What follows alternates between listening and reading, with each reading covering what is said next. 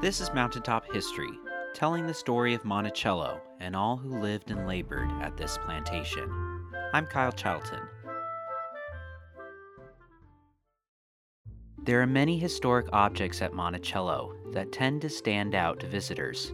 Among them is a unique contraption in the center of Thomas Jefferson's office space on the first floor, what he called the cabinet. And the device is called a polygraph.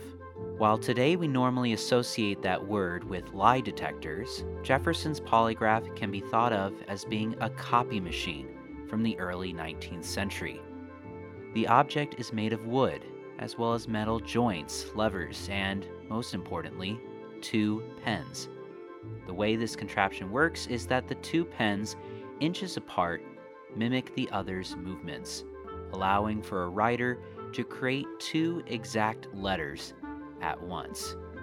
The invention was associated with 2 individuals, John Isaac Hawkins and Charles Willson Peale.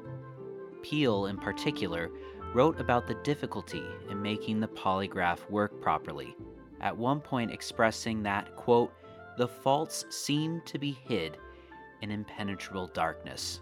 Thomas Jefferson was lent a polygraph by Benjamin Latrobe in 1804, and it seems that Jefferson was instantly delighted by the device, calling it, quote, "the finest invention of the present age." He offered numerous suggestions to Peale for improved designs, and eventually acquired one for himself in 1806 and used it until his death 20 years later. While the polygraph was a useful device in Jefferson's life, today it serves as a reminder of Jefferson's enthusiasm for the latest advancements in science and technology.